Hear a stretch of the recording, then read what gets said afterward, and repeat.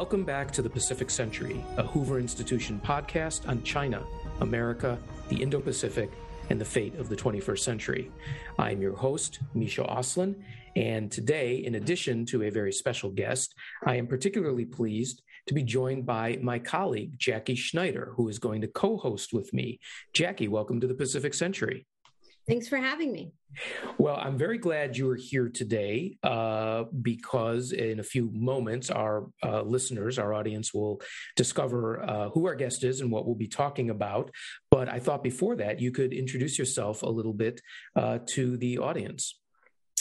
Yeah, thank you. Well, my primary job is here at Hoover as a Hoover Fellow at the Hoover Institution.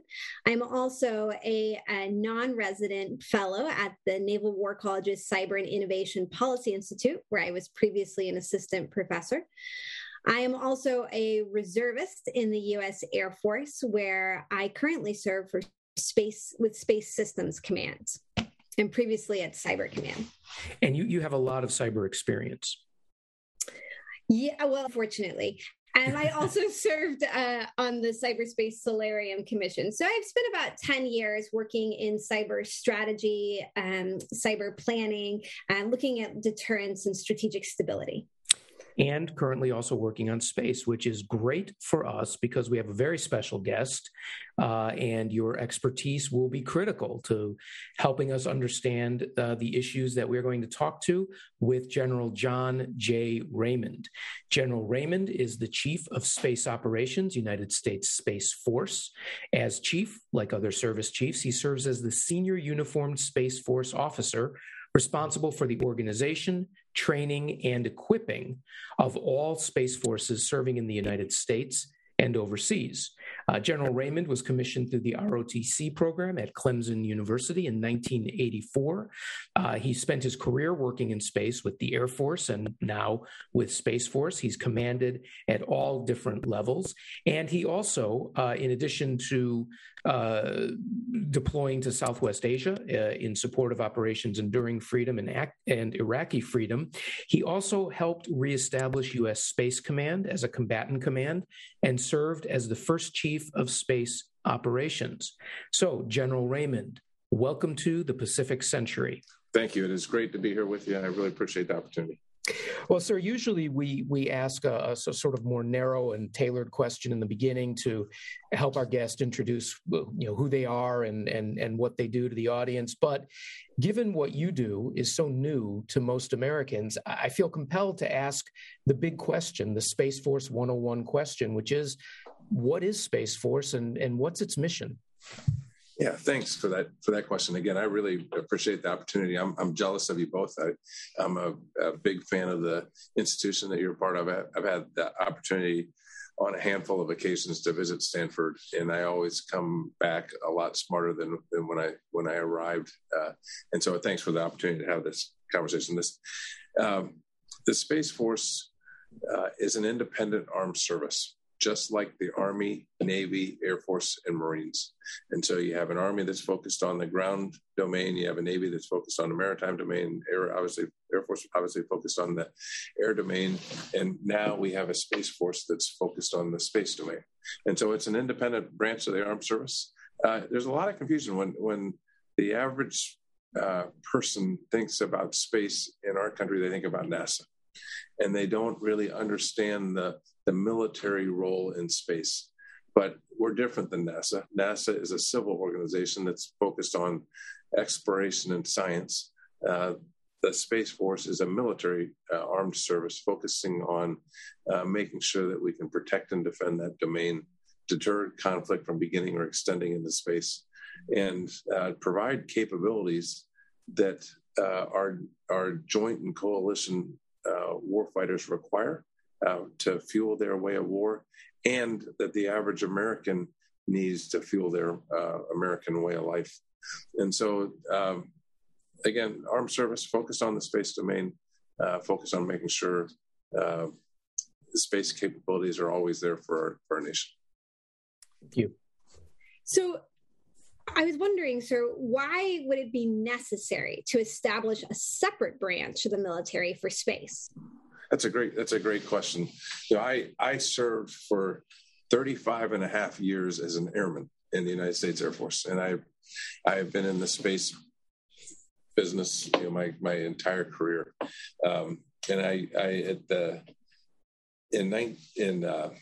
2016, I became the Air Force Space Command Commander, a 4-star position in the Air Force that was in charge of space operations for the United States Air Force. We've been involved in space since the 50s. It started out as great power competition between us and the Soviet Union. In the 90s, we really operationalized space. Many have called Desert Storm the first space war, although I disagree with that. I think the Cold War was the first space war, but we started integrating space into everything that we do as a joint and coalition force. In mid-2000s, we saw potential adversaries understanding just how important space was to our ability to project power and to accomplish our mission. They started testing capabilities to deny us our access to space, which is a vital national interest for our nation.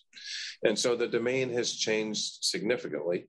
And because of that, and because of the importance that space plays to our nation and to our warfighting operations, the United States made the decision to elevate space as an independent service, just like all other domains have a service that focuses on those domains. And because of the importance, that's why we elevated. We took an opportunity. We saw an opportunity to establish this service before we were in second place. We're the best in the world in space. I was a proud airman for 35 and a half years, and I'm a proud guardian now for a little over 2 years. But there was a recognition that you needed to have somebody that came to work every day focused on this domain, a service that's focused on this domain, and to elevate it to the level of importance for our nation. I think that leads us really nicely into the next question, which is, what exactly are the threats that we're facing in space?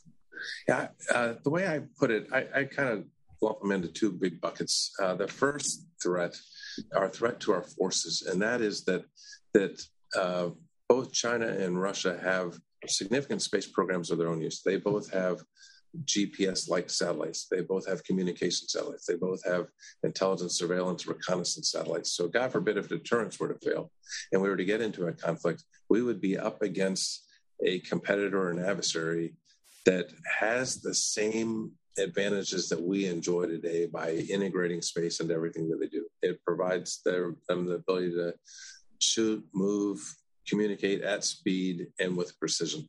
And that it can be threatening to our forces on the ground, on the sea, or in the air. And so that's one threat. We want to make sure that we can protect and defend Americans' forces and that we can provide them capabilities to do their mission. The other bucket, if you will, of threats are those threats to the space domain. And so everything from reversible jamming of GPS satellites and communication satellites to directed energy threats, think lasers that can blind or dazzle satellites, to threats that are on orbit, that are designed to, in some cases, destroy U.S. satellites. China has a satellite on orbit that has a robotic arm that can reach out and grab another satellite. Russia, for example, has a satellite that I call a nesting doll satellite that we all have seen the dolls inside of a doll inside of a doll. That satellite opens up or gets launched, it opens up, another satellite comes out, it opens up, and a projectile fires to kinetically kill a satellite. And so there's on-orbit threats that we're concerned about. There's also threats from the ground. Both China and Russia have the ability to launch missiles from the ground and destroy a satellite in low Earth orbit. China has demonstrated that in 2007. Russia just demonstrated that here recently. And so there's a full spectrum of threats, both kinetic and non-kinetic, in multiple orbits that we're concerned about. The scope, scale, and complexity of that threat is significant and concerning. Well, I want to follow up on that just a little bit because the current conflict between Ukraine and Russia has highlighted the the connection between space and space resources and kind of terrestrial cyber vulnerability. So you've talked about directed energy, you've talked about ASAT. Is there also a cyber threat for space? There is a cyber threat. There is a cyber threat for space, and that's one of the things that we also focus on. A satellite is basically a computer on orbit. And so we're concerned about those cyber threats, or potential cyber threats to space capabilities. You also have to have a ground station and the ability to communicate with that satellite to have a true capability. So we're concerned about all that. When we established the Space Force, we actually brought cyber professionals into the Space Force, and we to focus on that key cyber terrain, make sure that we understand those. Make sure that we understand that terrain. We put cyber operators sitting side by side with our space professionals, and we're really focusing on making sure that we can protect from that cyber threat as well. Sir, to continue a little bit the talk about threats that you've been walking us through, and again, I think for most of the audience, it's very new to be thinking about these things. And as you point out, there's a very important and inherent civilian element to this, of the GPS, everything that we use to live our daily lives. But I'd like to focus a little bit more narrowly, if I can, on the Pacific, and to return to some of the things you talked about with China. You laid out a bit of the threats that we face, but could you talk somewhat about how you're addressing these threats and countering a rising China in space, if they are indeed the pacing threat for the Defense Department, and then most likely for the Space Force itself? So we're addressing that threat in many, many ways. The first thing, and I'd say that our primary focus this year and for the next decade, if you will, is to shift the architectures that we have in space to be more resilient. The space capabilities that we have are really highly exquisite capabilities that are the world's best. They're very large, they're small in numbers, and they're not easily defendable. And so what we're trying to do is make a pivot to a more defendable architecture. You can think about this, the analogy that I use is your financial portfolio. And when you do financial planning, you look to diversify your portfolio. So you don't put all your money in one stock, because if the stock dies, you go broke. And so what we're looking to do is to diversify our portfolio, if you will, and to have to be able to leverage commercial industry more, to be able to leverage allies and partners in a more fulsome way, and to diversify that architecture. And so we call that workforce design work. We're doing that design work now as we speak in a series of our missionaries to make that pivot to a more defendable architecture. And so that's our primary focus. The other area that I would highlight pretty significantly is that we're also working hard to develop partners, allies, and partners. We in the national security space business really didn't need a robust set of partnerships back when the domain was peaceful and benign. You had there was really no threat. All you had to worry about was a satellite being able to be launched on orbit, and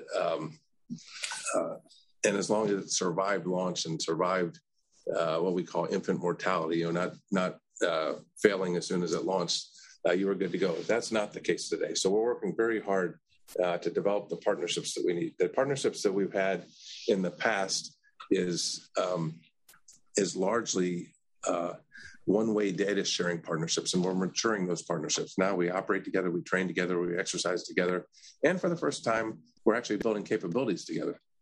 We have hosted payloads that are going to be put on Norwegian satellites. We have hosted payloads that we're going to put on Japanese satellites. And so we're really working those partnerships that we also think is key to deterring conflict. I want to state kind of early on in this discussion that our goal is not to get into a conflict that begins or extends into space, but it's to deter that from happening. And so I think partnerships is another key aspect. So, shifting our architectures to be more resilient, developing those partnerships that we think are going to be so important as we move forward. And then focusing also on what do we consider safe and professional behavior in the space domain, and what are the norms of behavior for successfully and safely operating in this domain. So a little earlier on, you talked about some of the capabilities that China is building, and some of which are of concern. Some we watch, some can be seen as direct threats. Again, I think a lot of that, if not most of that, is really new to our audience, who are all professionals dealing with Asia. So I'm wondering if you might be able to go back a little bit to that and perhaps highlight some of the core concerns you have in terms of organizing, training, and equipping a space-capable force. What are the core concerns you have with China's capabilities? If you had to tell us what the top 3 or 4 things are that you're worried about with what China can do to deny us space or to simply affect our ability to operate in the way that we want, what are those things? I think it's space is clearly a vital national interest for the United States. Assured access to space and freedom to maneuver in space are vital national interests. And so if you look at that second bucket of capabilities that I talked about, which was the threats to the space domain, clearly we're focused on that. I'm very confident that today I can protect and defend those capabilities, but our goal is and one of the main reasons why we established the Space Force, our goal was to move fast to stay ahead of that threat. So we never found ourselves in second place, that we were always remain the best in the world. And so that is a primary focus, to make sure that we can remain the best in the world, that we can move at speed, be agile. As we've built this service, we've really built it very leanly. We've got, the service today has will grow by the end of this year to about 8,400 active duty guardians. We've got about an equal number of civilians, so we're a really small force. We just brought in, operations and acquisition and intelligence and cyber and engineering core competencies into the service to focus just on this critical mission of moving at speed, delivering capabilities for our nation. So that's obviously a primary focus for us. The other thing that is that we come to work every day wanting to make sure that every American has the space capabilities that they need, and that our joint and coalition partners have the space capabilities they need to be able to do their jobs or live their day-to-day lives. The average person doesn't understand that they use space every single day. In fact, there's no other armed service that has as strong a connection with every single American. I mean, before you have your first cup of coffee in the morning, you've used space numerous times and you don't even know it. It's hard to know because you can't see it. That connection is largely invisible, and it's not tangible. And so if you're getting a weather report, you use space. If you're on your smartphone, you use space. If you use GPS, or if you use an ATM machine, they take money out of an ATM machine, you use space. Just like the average American uses space, we use space for everything that we do as a military. And whether it's on all aspects, whether it's humanitarian assistance, disaster relief, or combat, space is integrated into all of that. The other big area that we're significantly focused on is that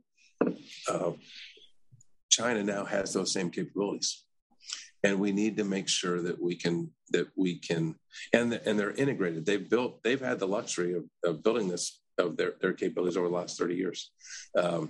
We're still the best in the world at space, but they are moving fast and moving at speed, as I talked about. We also need to make sure that we can protect our joint and coalition forces, and that's really important to us, to provide those capabilities that I mentioned to our joint and coalition partners, and to protect our joint forces from information that's collected from space by our challengers, and we need to make sure that we can do that. So those two things: protecting space capabilities so we can always deliver, and and having an understanding and a means to respond to a challenge or an adversary that has a significant set of space capabilities for their own use. That is threatening to our forces. So let me follow up just very briefly on that. And again, for Jackie is going to, I'm previewing, Jackie's going to ask you in a little bit as she asks a few questions, also going to ask you about Space Command. To clarify for listeners, of course, you're the head of a service, not a warfighter, although you were, and we're going to ask you about that. But in your role as a head of a service, you do what the other service chiefs do, which is budgetary. You spend a lot of time up on the Hill. Probably not the most exciting parts of the job, but critical. And so a few minutes ago, you mentioned it's hard for Americans to understand what space does for them or how interweaved it is into their lives because it's invisible and yet it's critical. Do you actually find it both as a new service, but also dealing with an inherently, non-visible subject, so to speak? Is it harder for you on the Hill to make the case? Is it, it's easy to say, this is why I need an aircraft carrier. This is why I need a new bomber. What is it like for you to go on the Hill and say, you can't see it, but it's critical and therefore I need resources? Yeah, I think in all of our jobs, all the service chiefs have an education and an informing role. And I would say in the space business, that's clearly the case. What I have seen, the Space Force was established back in 2019 with strong bipartisan support of Congress. In fact, the House Strategic Forces Subcommittee were the ones that really started this conversation in earnest back in 2016. We've gotten great support from Congress. Again, bipartisan support, but there's always an education. There's always an education piece, and you're right. It's hard. I think we have a harder that education piece might be harder because it's hard to see, as you talked about. It's hard to wrap your head around it. So, but we spend a lot of time focused on that, making sure that we educate. And I will also tell you that it has gone well. If you look at the support that we've gotten from Congress, and if you look at the resources that we've received every year since I've been involved in this, since 2016, we have had increasing budgets. Everybody understands the importance of space. Space is a huge force multiplier. It's a huge force multiplier. If you lost your access to space, then the Air Force isn't big enough to do what it needs to do. The Navy isn't big enough to do what it needs to do. The Marines aren't big enough to do what it needs to do, and same with the Army. And so, I think the importance of our mission and the importance of space to our nation and to the Joint Force helps us articulate the need in a positive way. Well, we're gonna come back to the threat here in a second, but since you were talking about the bureaucratics of the organization, the manning, the equipping of Space Force, can you take a second to explain to our audience the difference between Space Force and Space Command? Because I think this is something that within the Department of Defense, people generally understand, but from the outside looking in, this difference of one word is a little bit confusing. So do you think you could let our lay audience understand what the difference is and what the implications are about that difference between Space Force and Space Command? Yeah, so I'll be happy to do that. And it is confusing because we both share the same first name, if you will. And it's even more confusing, I think, because for the first year of its existence, I led both the Space Command and the Space Force. We had a Space Command back in the 80s, and we stood it down in 1992, right after the attacks, the 9/11 attacks. The focus went to protecting the homeland and stood up NORTHCOM, and at that time, the Cold War had ended. The threat that the Cold War presented in space, it went away, and so the thought was you didn't need this warfighting command to be able to do it. In Goldwater Nichols, there's the law. There's kind of two.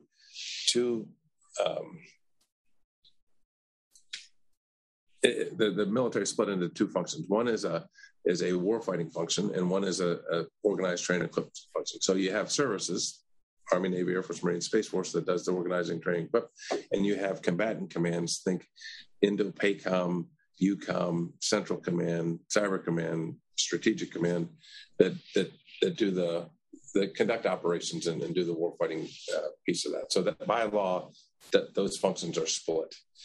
Back in the 80s, in the mid 80s, up until 1992, we had a separate U.S. Space Command.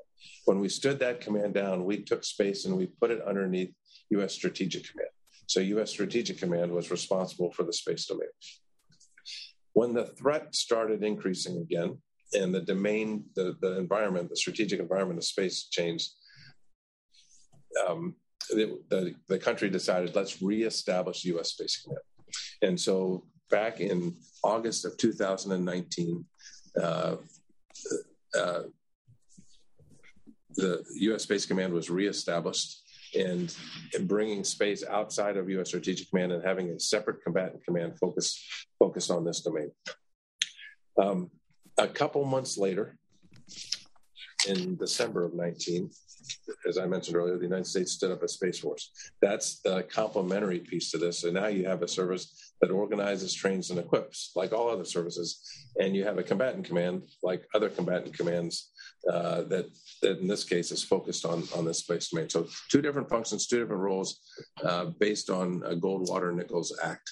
So we are service providers and force providers to U.S. Space Command and the other combatant commands, but U.S. Space Command is the warfighting combatant command with the responsibility of operating in that domain of space.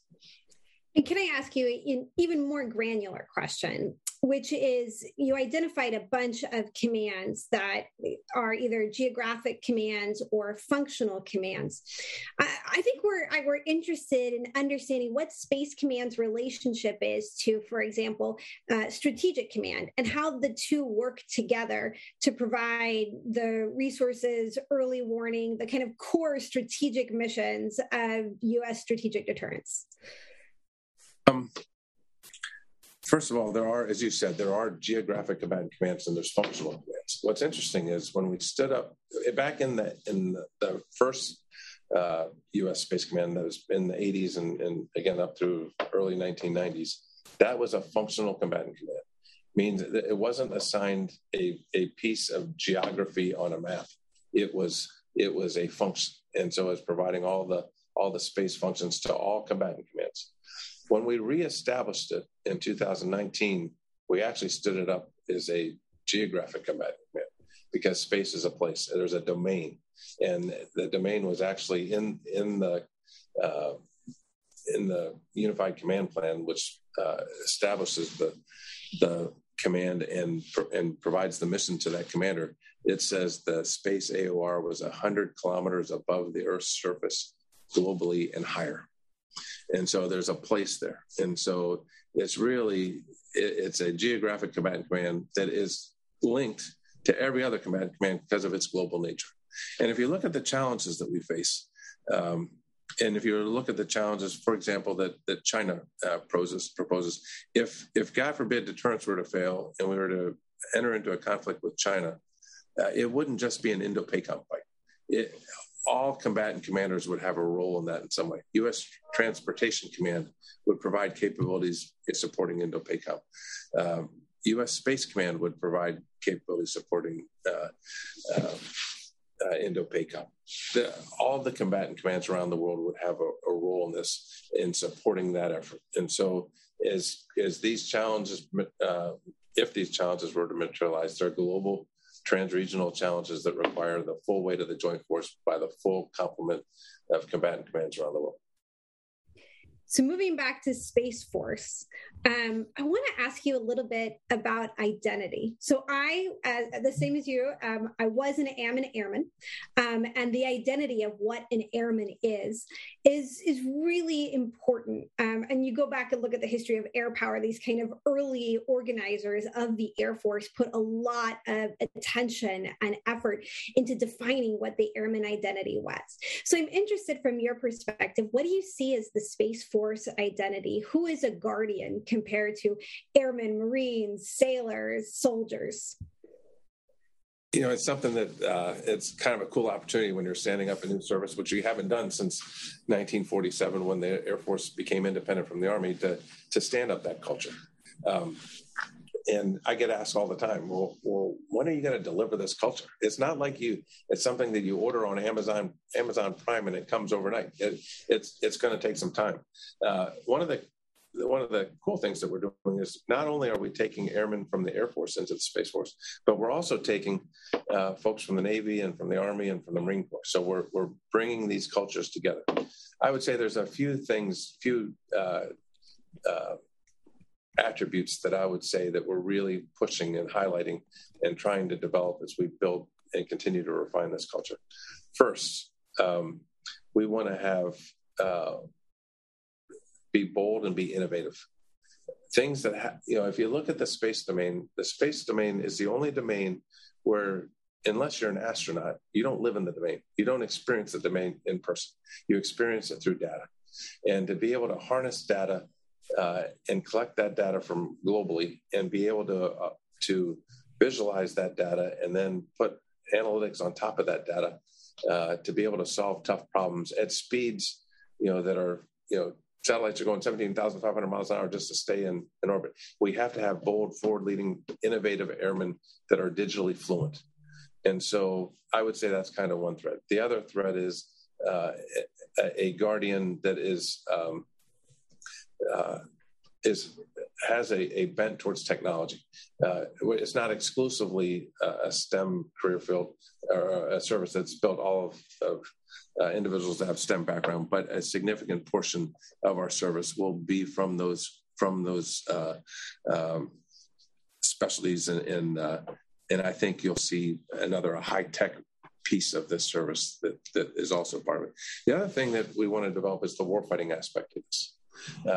If you were to go talk to a lot of Guardians, they would say we provide information to warfighters, but they might not see themselves as a warfighter because of proximity to the fight. We do most of our work here from continental United States, but developing that warfighting mindset and that ethos is something that we're also really cultivating. So I would say warfighters that are innovative, they can harness, that are digitally inclined, and that have a technological base is kind of three big attributes that I would push is kind of first principles in a culture that we're developing.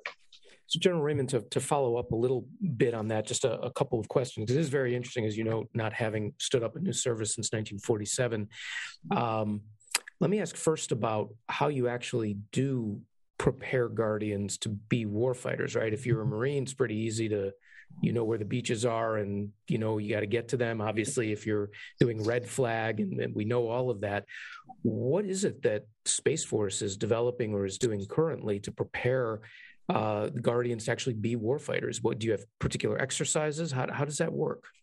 We absolutely do, just like all other services. So we, first of all, if you're to join the Space Force, you'd go to a space, I call it a fundamentals course. You'll learn about the space domain, and that's probably about a 6-month course. That's a very rigorous and technically challenging course. But we give you the foundation, the fundamentals of space. From there, you then transition to a mission area that you're gonna focus on, and you'll go through another set of another course that's focusing on that. For example, missile warning or space electronic warfare, something like that. And then once you get through that, you then focus on the specific system that you're operating. Once you become an expert at all of that, we have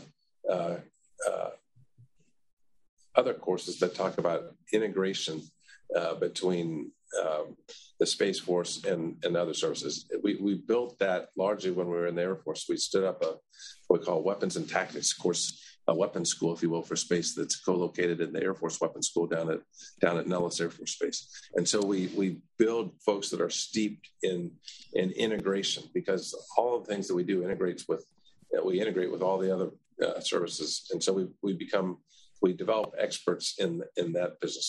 We've expanded that now to also include our enlisted force going to those schools as well, because they represent over 50% of our force. We have exercises, and that we play robust exercises to stress our operators and our intel experts and our cyber experts to be able to handle and operate in this new contested domain. And we have war games, and we which are less resource constrained and think further out and think new ideas. We have doctrine shops that develop the warfighting doctrine. We've already published the first substantiation of that when we first stood up, shortly after we first stood up. We do a lot of this with our allies and our partners. We operate together, we train together, we exercise together, we war game together. And so they're just like all other services. There's a full complement of activities. You mentioned Red Flag. We have a space flag where we bring young operators in and do that work as well in a contested environment with a scenario that again taxes them and makes them think innovatively and makes them think and stay ahead of a potential adversary. So one more quick question before I turn it back to Jackie, and then after that we'll wrap up. We have a final question for you.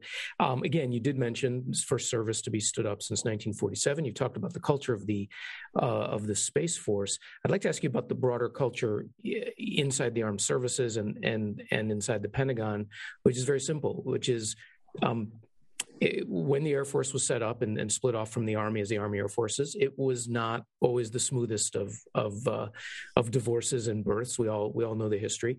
What's it been like standing up Space Force? Have you been accepted as an independent force? Are guardians seen as equal to their brothers and sisters in arms throughout the armed services? Have you run into resistance? You mentioned bipartisan congressional support. What about support within the armed services?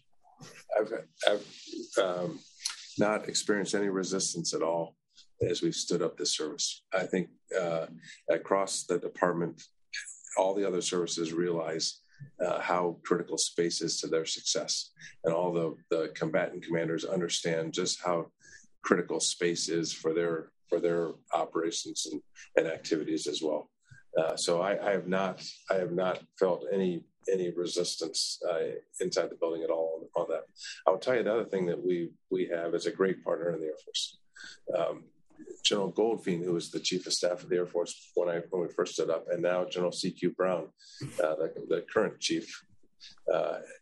We all have great partnerships. We've all been friends for many, many, many years, and the Air Force provides us great support.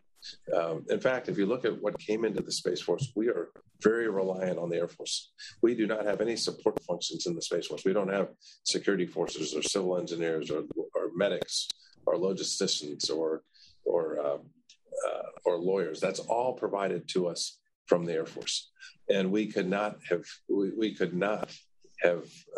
come as far as what we've achieved in such a short time without that great support. And so. Has there been thinking that has to be done on how best to do that? Absolutely. But we're all focusing on getting this right, making sure that as we establish the Space Force, that we don't break the Air Force, so we don't break the Navy, we don't break the Army, we don't break the Marines. We actually, as General Brown and I recently talked about at the Air Force Association recent conference,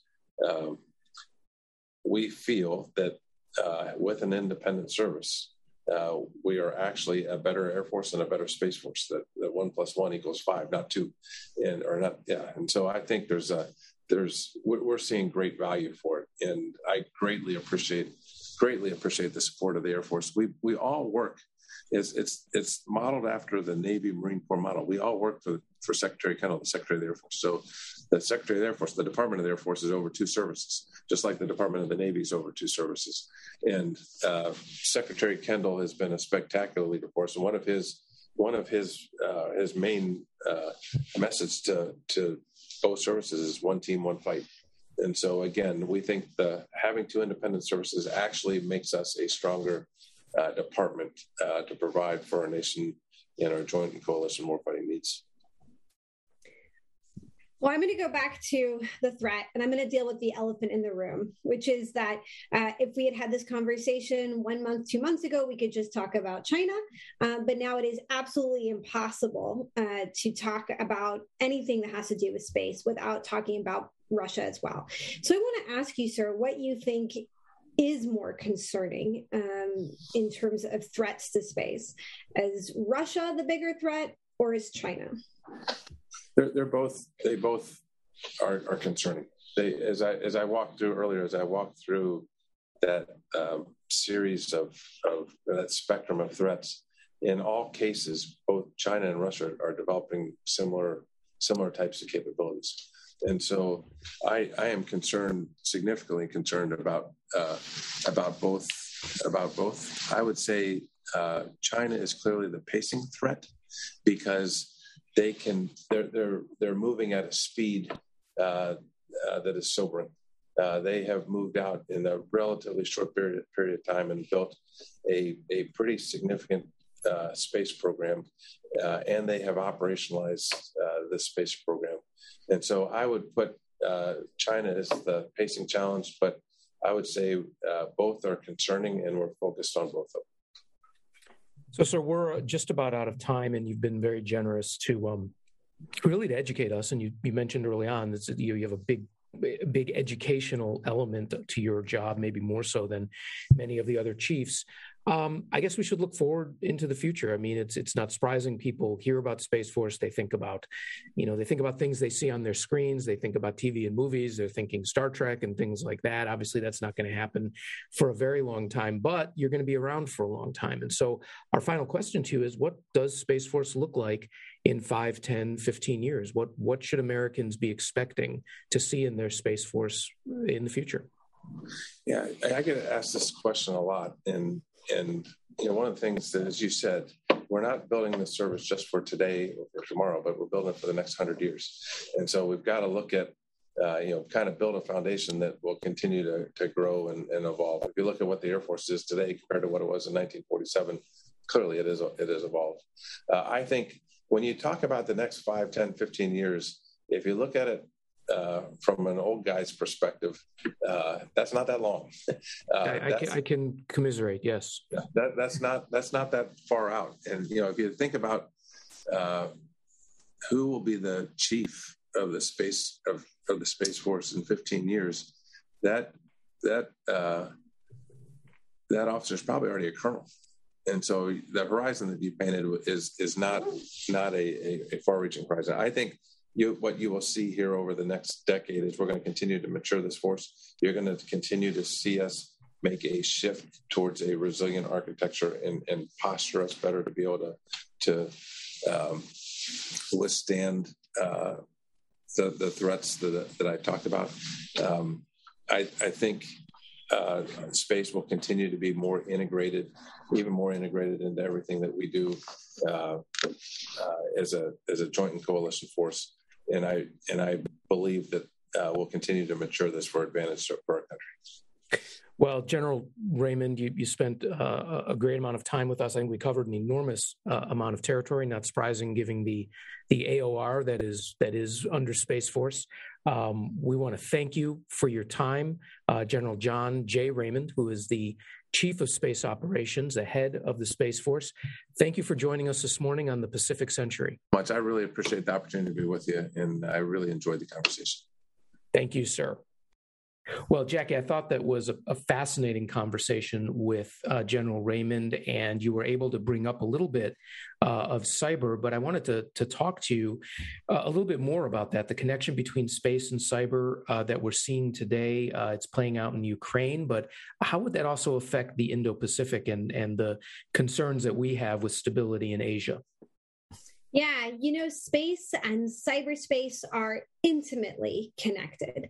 And space is all about transmitting information and data, whether that information is communications, GPS, intelligence. And when the space domain really debuted, they were actually dropping physical film into the ocean. So they'd have to go and pick up the physical film. But with the advent of the microprocessor and digital capabilities, space really became the conduit for digital information. And it's now the way in which modern militaries command, control, get early warning, get battle damage assessments, and acquire all the intelligence that they need in order to fight modern combat. So because of that, that means that space is vulnerable to cyber threats.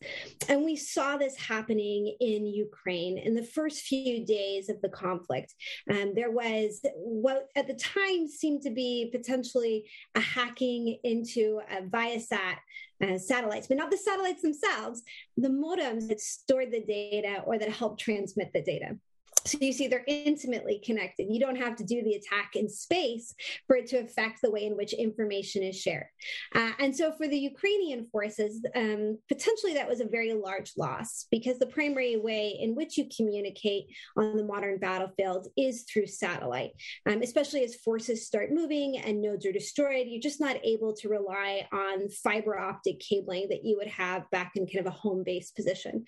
So cyber threats to satellites end up being one of the primary threats that space has in the modern warfare world. So thinking about it in the Pacific perspective, then obviously the main thing, there are a lot of potential scenarios that we plan for, but currently the main one that we're thinking about is Taiwan. As an island, is Taiwan uniquely vulnerable to space and cyber not only attacks, but actually being cut off from the world? And how would that work? Yeah, Taiwan's in actually a more precarious situation than Ukraine. Because Ukraine is part of a terrestrial landmass, that means it has some sort of kind of fiber optic connectivity to various parts outside of Ukraine. That means it's really difficult to get Ukraine, the country, off the internet. They also have access to terrestrial wireless that is really built for the rest of the European continent. So you have this kind of infrastructure that you can piggyback on, and it means that the infrastructure is more resilient and a lot harder to destroy, whether it's through cyber attacks or kinetic attacks. This isn't the case with Taiwan. With Taiwan as an island, you're generally using cables that go under the water to connect to international audiences. And that means they're heavily reliant on that cabling for communication outside the island. Now, if those cables were to be cut, and we know that that's actually a tactic that states practice and states plan for. So if those cables were to be cut, then the Taiwanese, if they need to communicate off the island, are going to be reliant on primarily satellite communications. And we also know that a lot of Western nations rely on things like GPS for basic navigation of precision munitions, of aircraft, of the day-to-day movement of naval forces and land forces. So all of these things are things that you're not going to have necessarily resident on the island. And therefore, the threats in space become really important to how they're able to communicate and conduct warfare. And so as you've looked at it, and of course, General Raymond talked about this, but as you look at it from the perspective of a strategist and a planner, how worried should we be about Chinese capabilities? Okay, so I think of this in two ways. On one hand, their capabilities are really top-notch, and the development of both satellite capabilities in order for the Chinese to conduct warfare and their ability to threaten U.S. satellite capabilities, this has significantly increased over the last decade. So the capability is there. Absolutely. This will be a contested domain, and it will be very difficult for the United States to maintain what is right now a very exquisite network of satellite resources. The question is whether they have the will to conduct this type of attack. And that, I think, there's a lot of uncertainty.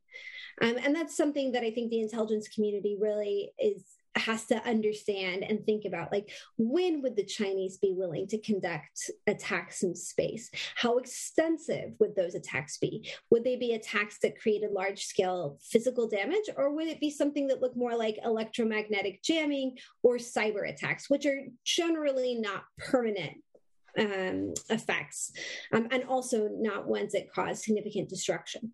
So that's where the uncertainty lies. So they're highly capable. Whether and when and what type of capabilities they'd be willing to use, I think is still uncertain. And what do we have? And as a question I actually wanted to ask General Raymond, and we didn't have time. What communications, I don't want to say cooperation, but what communication do we have with the Chinese on space and cyber, to your knowledge? I mean, for years, the military has been trying to get, it's been trying to be transparent to the Chinese in order to build trust. There's a lot of questions as to, the degree that that's been effective, but particularly in this new area, these very, very highly classified and, quite frankly, sort of abstract areas of cyber and space.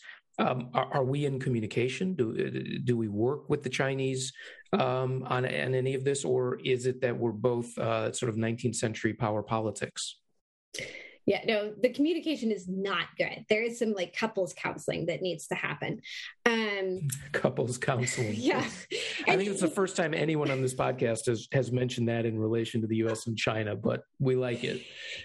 I mean, look, I'm biased, right? But the United States has put out quite a few overtures to the Chinese, especially about cyber and space, saying, hey, this could be extremely escalatory. There's a lot of room here for misperception and inadvertent escalation. Let's sit down and discuss. Let's talk about norms of appropriate behavior. Let's think about accidents.